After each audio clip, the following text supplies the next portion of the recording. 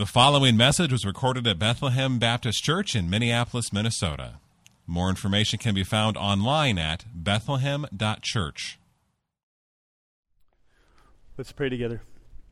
So, Lord, thank you again for your word. Thank you for all the promises in your word, many of which we just sang about. Thank you for your word that is this extensive message from you to us to remind us of who you are, who we are, and how that all works together.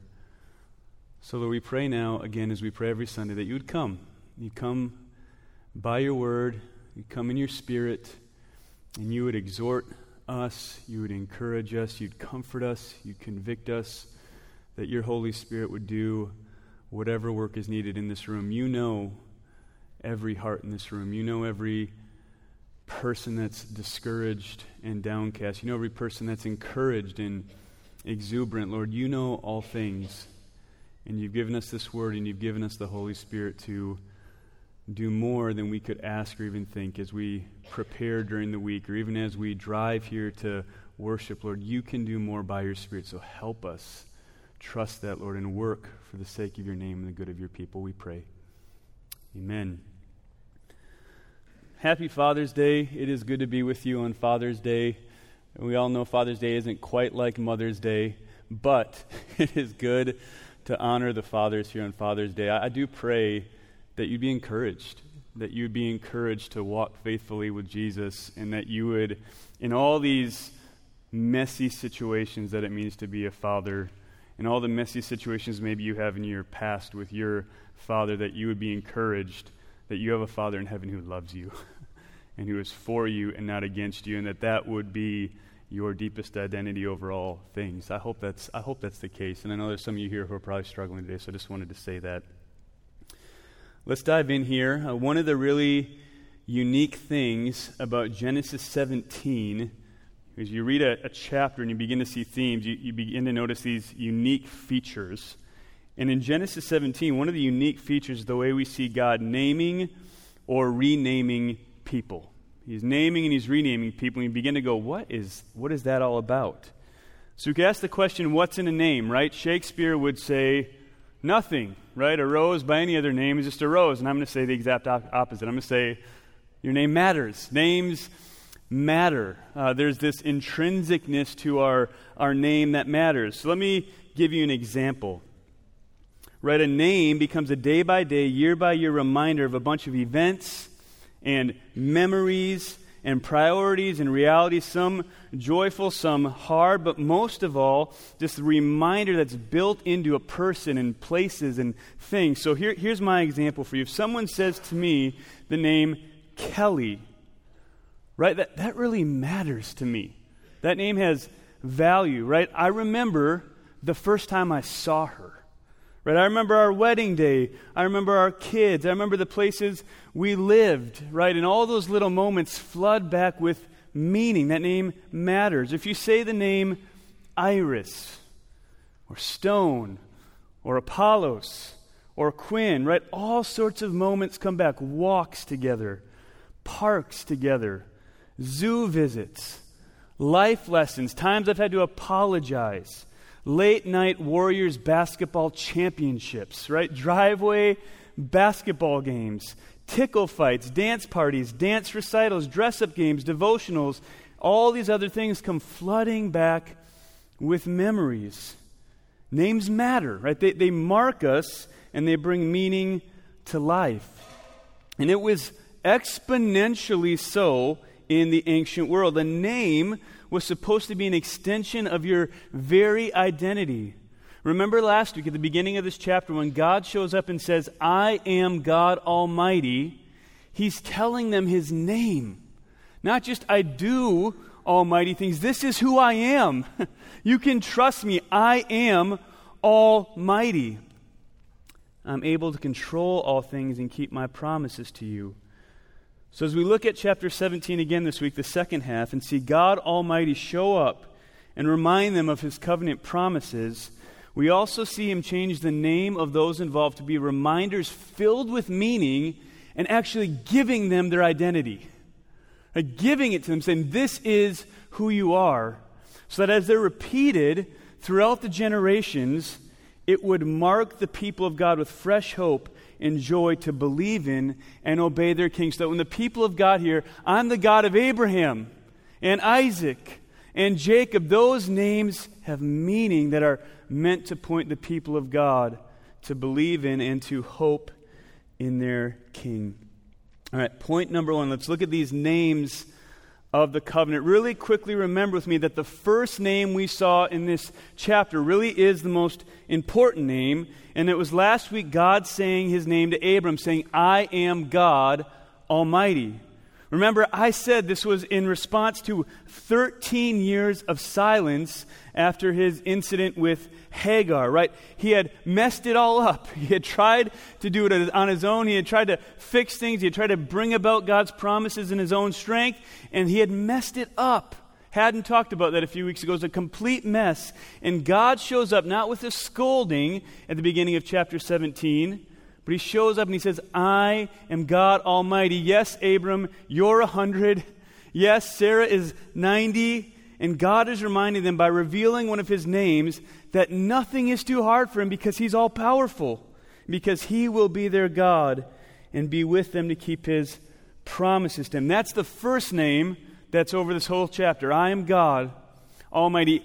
All these other names and the meaning that God gives to them wouldn't even be possible or relevant or make any sense if God wasn't God Almighty. So he starts there. Second name, look at verses 4 to 6. It says, Behold, this is God talking, my covenant is with you, and you shall be the father of a multitude of nations. No longer shall your name be called Abram, but your name shall be called Abraham. For I have made you the father of a multitude of nations. I will make you exceedingly fruitful, and I will make you into nations, and kings shall come from you. So the name Abram was a good name. Right, on Father's Day, what Abram means is exalted father. But Abraham means multitude, father of a multitude, father of a multitude of nations. Remember the promise that God would bless all nations through Abram's offspring. That's been the promise throughout this whole book since chapter 12. Well, here is the name that represents that. He says, I've made my promise to you. You've walked with me. Yes, it's been meandering, sometimes high, sometimes low. I'm going to give you a name that cements my promise to you. And notice that not only will nations come from Abraham, but kings will come. So here's the promise represented in his name. He's going to carry around God's promise in his very name for the rest of his life. And the promise now has expanded into a royal status. Now, kids, here's what I want you to think about, because here's what I think the point of naming someone this way is. Think about, kids, how many times a day your parents say your name. Right? They say your name a lot. Right? They say your name when they want you to come. They say your name when it's time for dinner. They say your name when they're talking to you. They say their name when you're playing with you. Right? They say your name all the time, a bunch of times. You hear your name over and over and over again. Well, now, every time they would say Abraham's name, it would be a reminder of all the promises of God. Every time this name comes out, where'd you get that name? Where'd you get the name Abraham? Well, God gave it to me. Well, why? I'm going to be the father of a multitude of nations. That's audacious. My God's almighty, right? How would that conversation go? Time after time after time. It would be a reminder that God was going to bring his people to his place to enjoy his presence now and forever. God is saying to Abraham, this is how certain my promise is. I'm going to change your name so that you carry it around with you for the rest of your life. God is defining his identity in a world that wants you to look everywhere for your identity. Here we see God says, I define your identity. I tell you who you are. I tell you your place in the story. I tell you what my promises are, and I will bring it about. What's the next name we see? Look at verses 15 to 16. And God said to Abraham, As for Sarai, your wife, you shall not call her name Sarai, but Sarah shall be her name. I will bless her, and moreover, I will give you a son by her. I will bless her, and she shall become nations. Kings of peoples shall come from her. So here God changes Abraham's wife's name to Sarah, which means pretty simply princess. She's royalty. That's what God's saying. And then we see the same promises related to her. Nations shall come from her through a son. She will have, and kings shall come from her. And remember, she's 90 years old. This is a big promise of royal offspring, nations and kings coming from her. So she's a princess because she'll be birthing royalty. So now every time her name is said, it will ring a royal tone of the promises of God. He defines her identity. So here God is again reminding them of his promises in the very names they will use day after day and moment after moment. Right? Every time they're yelling across the field to each other, every time they're talking over Isaac as Isaac is incessantly asking questions, right? Every time they're talking about their days together and what happened at night, every time they're referring to one another to other people, the idea of a father of multitude married to his princess and producing royal offspring is in the air. It's just coloring every moment of their life at this point. God Almighty shows up and reminds them of his promises, reminds them he'll be with them, and renames them, gives them a new identity in step with his purposes. So how does Abraham respond as God shows up and renames them? How would we respond? Look at verses 17 to 18. Then Abraham fell on his face and laughed and said to himself, Shall a child be born to a man who is 100 years old? Shall Sarah, who is 90 years old, bear a child? And Abraham said to God, Oh, that Ishmael might live before you. Right? Falling on face, good. Laughing at God, not quite as good. Right? And this is who we are, right? Abraham is humbling himself before God and yet laughing to himself all at once. Now, if you went and read commentaries about this, in Romans 4:16 to 25, it makes it clear, and it references this episode, that Abraham really believes in God. So people just go back and forth, like, in this moment, is he believing? Is he not believing? How do we take his laughter versus Sarah's laughter in chapter 18? Well, I think it's pretty clear he's not trusting right now. But I think it's going to be clear in like 3 verses now he is trusting. And I think that's what Romans 4 is talking about. But here, why is it clear that I think he's not trusting in this moment? Because, right, he's laughing to himself about what? The chance of a child at their age. And then how does he ask God to fulfill that promise? He's not just laughing at it, but he's saying, God, would you do that through Ishmael? Right? Could Ishmael count as Sarah's son? I don't know if you've seen Sarah lately, appreciate the new name, the updated identity, but she's still really old, and I'm still really old. So could you fulfill this promise through Ishmael? But like we've said all along, even when the faith is real, it wavers, it goes up and down. And right now, based on him laughing to himself and doubting the chance, I think it's pretty clear that he's having a hard time believing this promise, at least the way God's saying it, right? He's offering God other reasonable solutions, right? Well, what about this way, or what about that way? Certainly you could just make it happen this way. We already have a son. Look, you can keep your promise. It's going to be okay. And if you've ever experienced when you say something and then someone kind of laughs and mumbles under their breath and then says, yeah, okay, whatever you say, you know what Abraham's doing right now, right? So how does God respond to this? How does God respond to this moment of Abraham going, how about Ishmael? Well, in verse 20, God is so kind. I hope you're seeing that through Genesis. Because, right, God could go, come on, man. Right, I've rescued you from famines and kings. I've helped you in battles. How many times have I showed up for you? But here's what God does. In verse 20, he reminds Abraham that he will indeed bless Ishmael He says, I remember that promise. I'm the God who hears. That's what you named him after. He says, I'll bless him. I'll make him fruitful. And he will father 12 princes and be a great nation. God Almighty has heard the cry of Hagar and will keep his promise to her. And God is kind to say, I'm going to be kind to Ishmael. I am. Don't worry about him. But that's not what I'm talking about. The main way God responds to Abraham's laughter and moment of doubt is with another name. Look at verse 19. No, but Sarah, princess, your wife, shall bear you a son, and you shall call his name Isaac. I will establish my covenant with him as an everlasting covenant for his offspring after him. The royal offspring that will crush the serpent, that one that I promised, that's coming through the line of Isaac.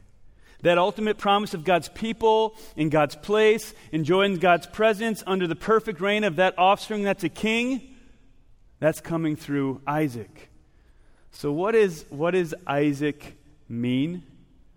You guys know what Isaac means, right? You've heard it in sermons before. It means laughter. He laughs. In other words, God is saying to them, I understand your struggle to believe now, but trust me, I'm going to have the last laugh. I'm going to have the last laugh. You're going to laugh when you look back at this. I'm going to keep my promises, and the laughter of doubt now, I'm going to turn into laughter of joy. The laughter of confusion and frustration and doubt and unbelief now, I'm going to fulfill, and you're going to laugh with joy because I'm going to keep my promise that I made to you at the very beginning. You'll be reminded every time you say his name that you serve the God who laughs as the nations rage. Right? Your God laughs at what is hard. He's not confounded by what is hard. You'll be reminded that even as you laughed at the idea of an offspring coming at such an impossible age, you serve the Almighty God who is able to keep his promises and bring you everlasting joy and laughter in his kingdom. So here's the question for us. Is there an area of your life right now where you're doing this?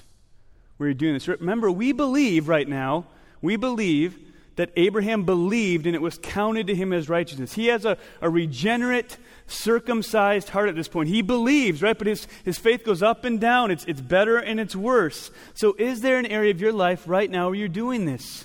Is there an area of your life where you've been waiting a decade for answers? Right? This is 13 years after the incident with Hagar. This is 24 years after his initial calling. That's a long time. Is there an area of your life where you hear God's promises, but you're kind of so beat down by life, or it seems so impossible, you've sinned so much, you're in such a tough spot, or you're looking around the world and seeing tragedy, and you're just kind of conflicted in your faith. You believe, but in your heart, your disposition is not, I believe, I'm all in. Your disposition is, okay, God, whatever you say, I'm not seeing it right now. Talking under your breath. And God would say in this moment to you, I will have the last laugh over sin. He will. He will. He's going to make all things new. And we can't see it now. We walk by faith, not by sight. We can't see it now, but he's going to have the last laugh over sin. Your sin, the sin out there, the sin in this church, the sin in your heart, the sin that you've committed, the sin being committed against you, he's going to have the last laugh over that. He's going to have the last laugh over suffering. Many suffering in this body. He wins. Suffering doesn't make it. He's going to wipe away every tear and every sorrow. He's going to take away all the pain. He's going to conquer death. He will have the last laugh over even death, the last enemy. Death doesn't survive in the new heavens and new earth. Death is dead. I will have the last laugh as I keep my promises by my power to bring my people to my place to enjoy my presence forever. Saying, I win. Always win, right? All God does is win. Right? God built his promises right into the names of his people as a gracious and constant reminder that he is God Almighty and he will never fail. These names, I want you to see them as gracious new identities. you're just going to say my promises out loud time and time again for the rest of your life. And so will people forever. Point number 2, obedience of the covenant. So after this episode with this renaming and this interaction with Abraham and God leaves Abraham, and after this moment of doubt, we get to see Abraham believe. We get to see his faith restored. So how do we see it? How do we see his faith restored? Well, we see it in his obedience. Right? His obedience, in verses 22 to 27, it doesn't earn him any righteousness. He's already got that, right? Chapter 15 is when that happened. And Romans 4 makes a big deal about how God granted him righteousness before circumcision so that he would be the father of those saved, right? By faith, not by those saved by works. So his obedience doesn't earn his righteousness, but the response to covenant promises from the heart of faith is obedience. So in verses 22 to 27, after God is done talking, Abraham takes every male living with them as a part of their household and circumcises them according to God's word. This feels to me like in this moment, like Noah saying to his family, like, we're going to build an ark. And they're like, why? It never rains here. It's like God said to build an ark. The heart of faith responding to the word of God. Abraham goes to all the males in his house and says, guys, we got to do something.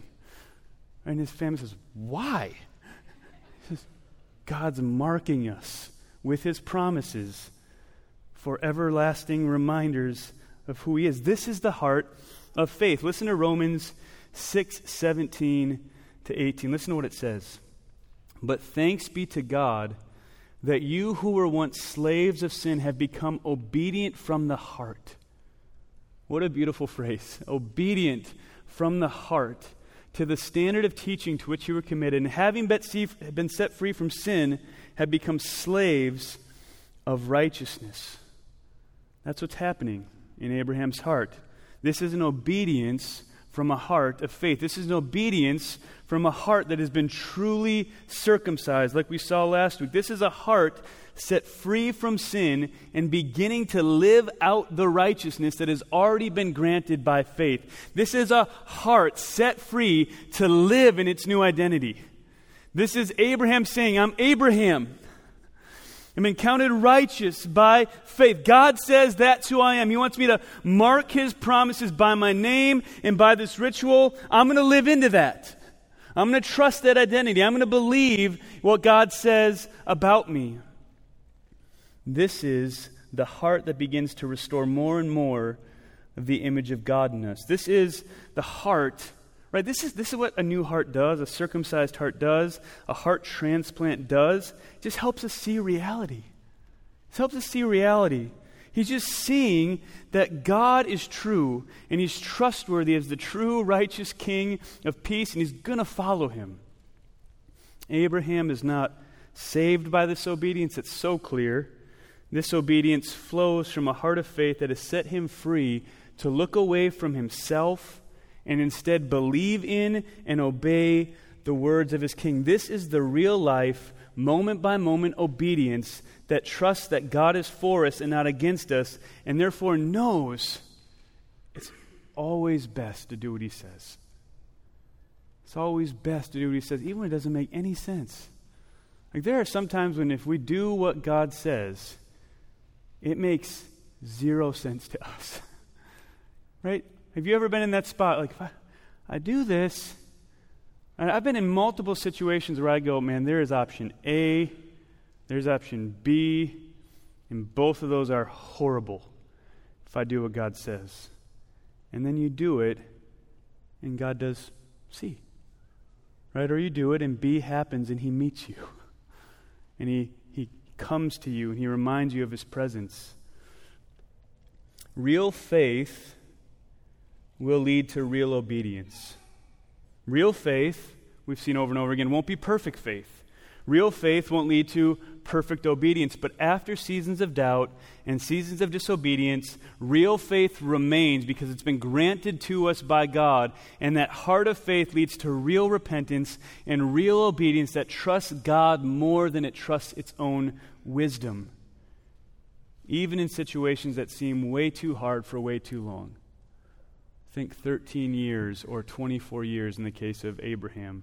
Even in situations that seem like our way might work better than God's way. Maybe there's an area of your life you know you're disobeying because you're just having a hard time trusting. Anyone have a hard time trusting God sometimes in this room? So would you even now? I don't want these moments to pass us by like we're not playing right now. Right? This isn't a game. So I just want to give you a minute right now to, in your heart, bow your heads. Just going to take a 1-minute prayer break if that's okay in a sermon. And would you just lay those things down? Would you just confess to the Lord, where am I not trusting you? Where is disobedience rising up because faith has gone down? And would you bring those things and lay them at the foot of Jesus right now? Just take a minute and do that right now.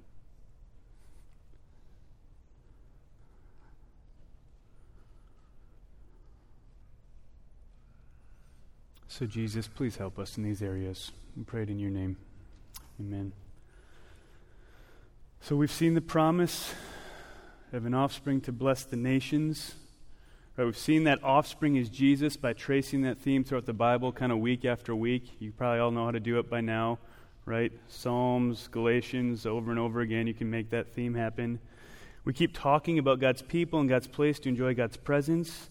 And in this text, we've had this new idea of a king introduced. And so we should ask, this king idea, does that run its way through the Bible? And my answer would be yes. And I want to remind you that I keep saying that in these prophecies, there's often near fulfillment and far fulfillment. In other words, it gets fulfilled in the near future, but then God has something even bigger planned for fulfillment in the far future. So we could look, right, for the near fulfillment, we could look at the Bible and say, hey, there's 2 books called the Book of Kings in the Bible, right? God has kept his promises that kings come from Abraham and the nation of Israel and say, yes, God kept that promise. But what I want to look at is the far fulfillment. How is God keeping this in the far future? So we're going to jump from Genesis 17 to Genesis 49. So turn to Genesis 49. I want you to see these with me. And in Genesis 49, we're going to look at verses 9 and 10. To see this theme of a king from the offspring coming. Genesis 49, verses 9 and 10. Here's what it says. Judah is a lion's cub. From the prey, my son, you have gone up. He stooped down. He crouched as a lion and as a lioness. Who dares rouse him? The scepter shall not depart from Judah, nor the ruler's staff from between his feet, until tribute comes to him, and to him shall be the obedience of the peoples. So here, Jacob, son of Isaac, right, son of Abraham, you're following the offspring line here, is blessing his children, and it says here that from the line of Judah, in that line of Abraham and Isaac and Jacob, will come one with the strength of a lion. With a scepter and tribute and obedience will come his way as king. This is the promise of a king that will rule over all the peoples and receive all the praise. Well, does this get picked up anywhere? Does this theme get picked up anywhere? Well, it does. King David was born to Jesse, who is in the line of Judah. So we've gone Abraham, Isaac, Jacob, Judah, Jesse, David. Right? It's all this line of promise, this line of offspring. And here's what it says. You guys will know this text if you've ever been to kind of an Advent service at any church. It's Isaiah chapter 9, verses 6 to 7. Here's what it says. For to us a child is born. To us a son is given, and the government shall be upon his shoulder. His name shall be called Wonderful Counselor, Mighty God, Everlasting Father, Prince of Peace. Of the increase of his government and of peace there will be no end. On the throne of David and over his kingdom, to establish it and uphold it with justice and with righteousness from this time forth and forevermore. So one is coming that will sit on the throne of David, who's of the line of Judah, and he's going to bring about perfect justice and righteousness and peace. Isn't that good news? And this one will be born, notice this in your Bibles as you read it, this one will be born a son. Is that starting to make things ring in your ears? A son, like the promise of an offspring, right? This son, his peace will never come to an end. So now we've got from Abraham to David and a promise of a coming son in the line of Judah that will be the promised offspring to reign as king to bring perfect peace. So with that in mind, that background, this theme running through, listen to Matthew 1:1, which is a genealogy. I'm just trying to continue to raise your love for genealogies. So Matthew 1:1 says this, the book of the genealogy of Jesus Christ, son of David, son of Abraham. That's how the New Testament starts. It's like they want us to see something. Right? Matthew picks up all these promises and puts them right into his genealogy and says, Jesus is the one. He's the offspring. And people that would read this would go, he's the king. He's the Messiah. They knew their Old Testament. They knew all these texts are going, it's him. He's the one. And Matthew puts it here to put it in real time, in real history, on the ground, saying this is real. He's here. He's on the scene. The coming one has come. Which leads to the last application here. What do we do? This is a really simple application, but I think the call of this text is believe in and obey the king. From our hearts, believe in and obey the king. So what do? We plead with God. Plead with God to help us see his son as the trustworthy King of Kings. What would that mean if we believe that? That Jesus is the trustworthy King of Kings, that he rules over everything and everyone all the time. Trust and believe that Jesus is the King who gives us a new identity as sons and daughters that cannot fail and will not fade. That you're a son and daughter of the King of Kings. Not just a king, that would be cool, but the King of Kings. Son and daughter, which means you're in the kingdom, right? You own the kingdom. You're going to reign with him forever. Trust from that new identity and orient our whole lives towards him and fall down before him with our time, our money, our energy, and our resources. Say, it's all yours. You're the king. Where else could I give this to? Where else could I give my time or my energy or my resources? Where else could I give it? You're the king. You're the King of Kings. All of creation is headed towards you. And plead that identity in him, that what he's accomplished in you and your new name, purchased by his blood, dead to sin with him, raised to new life with him, eternal life in his presence forever, plead with him that would matter more to you than any other identity or circumstance. Man, that's a miracle. It's a day-by-day miracle to believe that. This matters more.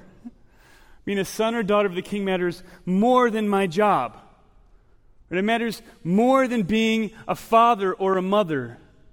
It matters more than my failures. It matters more than my shame. It matters more than my successes. This defines me. Right? This is not life in the clouds. Right? We have to remember the story of Abraham is real. God's really talking to him, really renaming him, and really calling him to do hard things. This is not life in the clouds. This is the day by day, moment by moment, decade by decade, trusting the one who has been working to keep his promise to us throughout all history, and ultimately in the person and work of Jesus Christ. This is what the fight of faith is. The promised offspring has saved us from our sins. He brings us eternal life in him, and he takes the curse on our behalf. He takes it completely.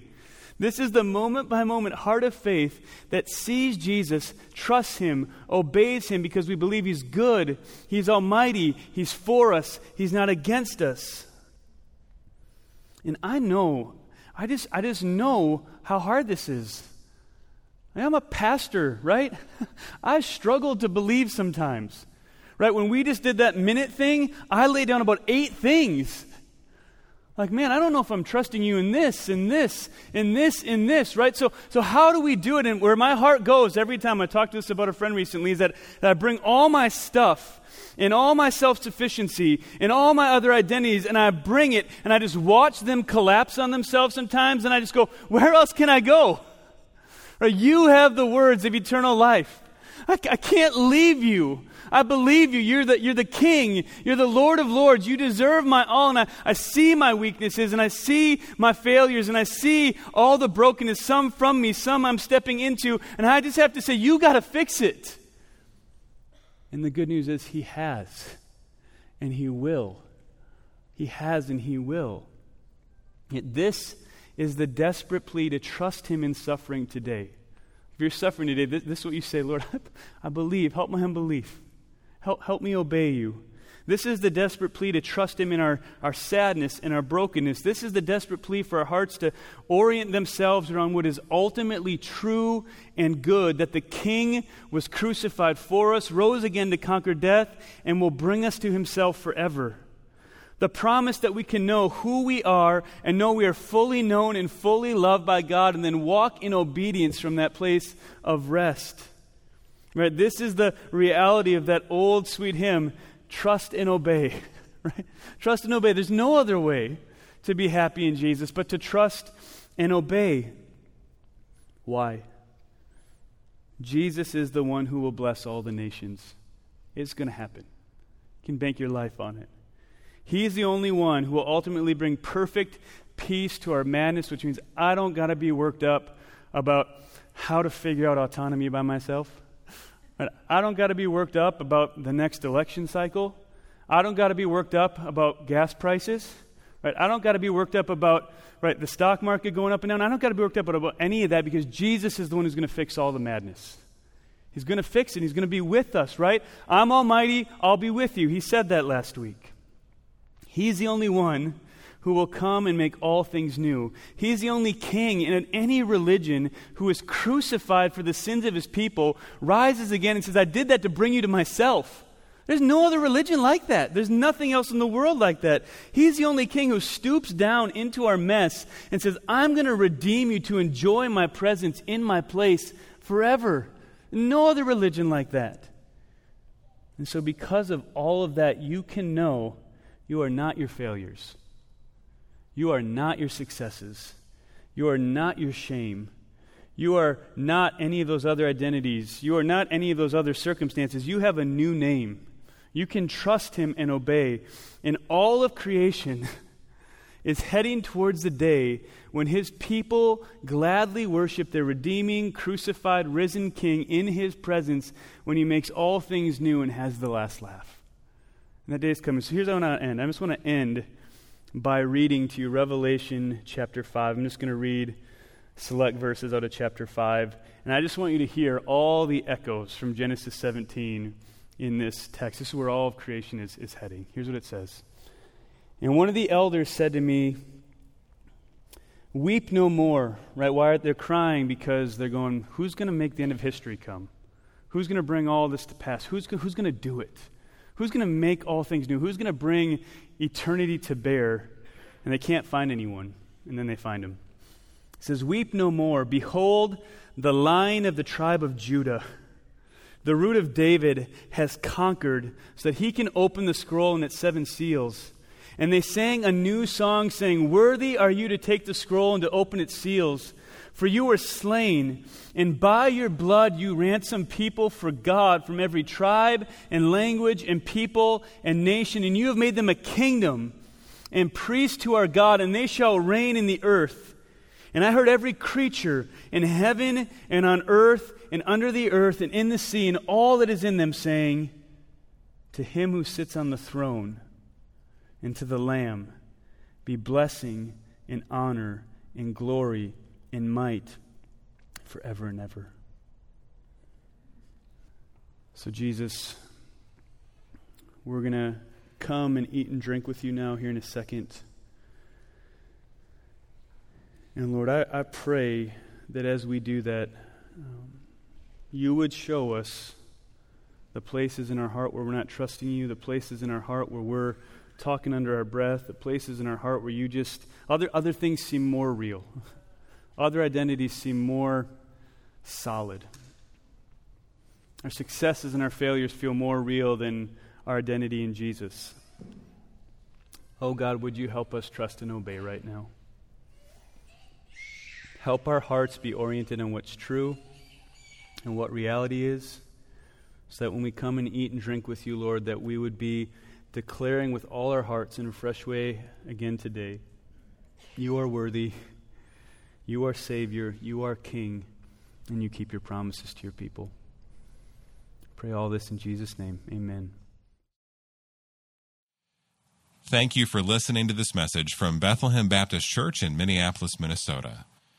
Feel free to make copies of this message to give to others, but please do not charge for these copies or alter their content in any way without written permission from Bethlehem Baptist Church. For more information, we invite you to visit us online at bethlehem.church or write us at 720 13th Avenue South, Minneapolis, Minnesota, 55415.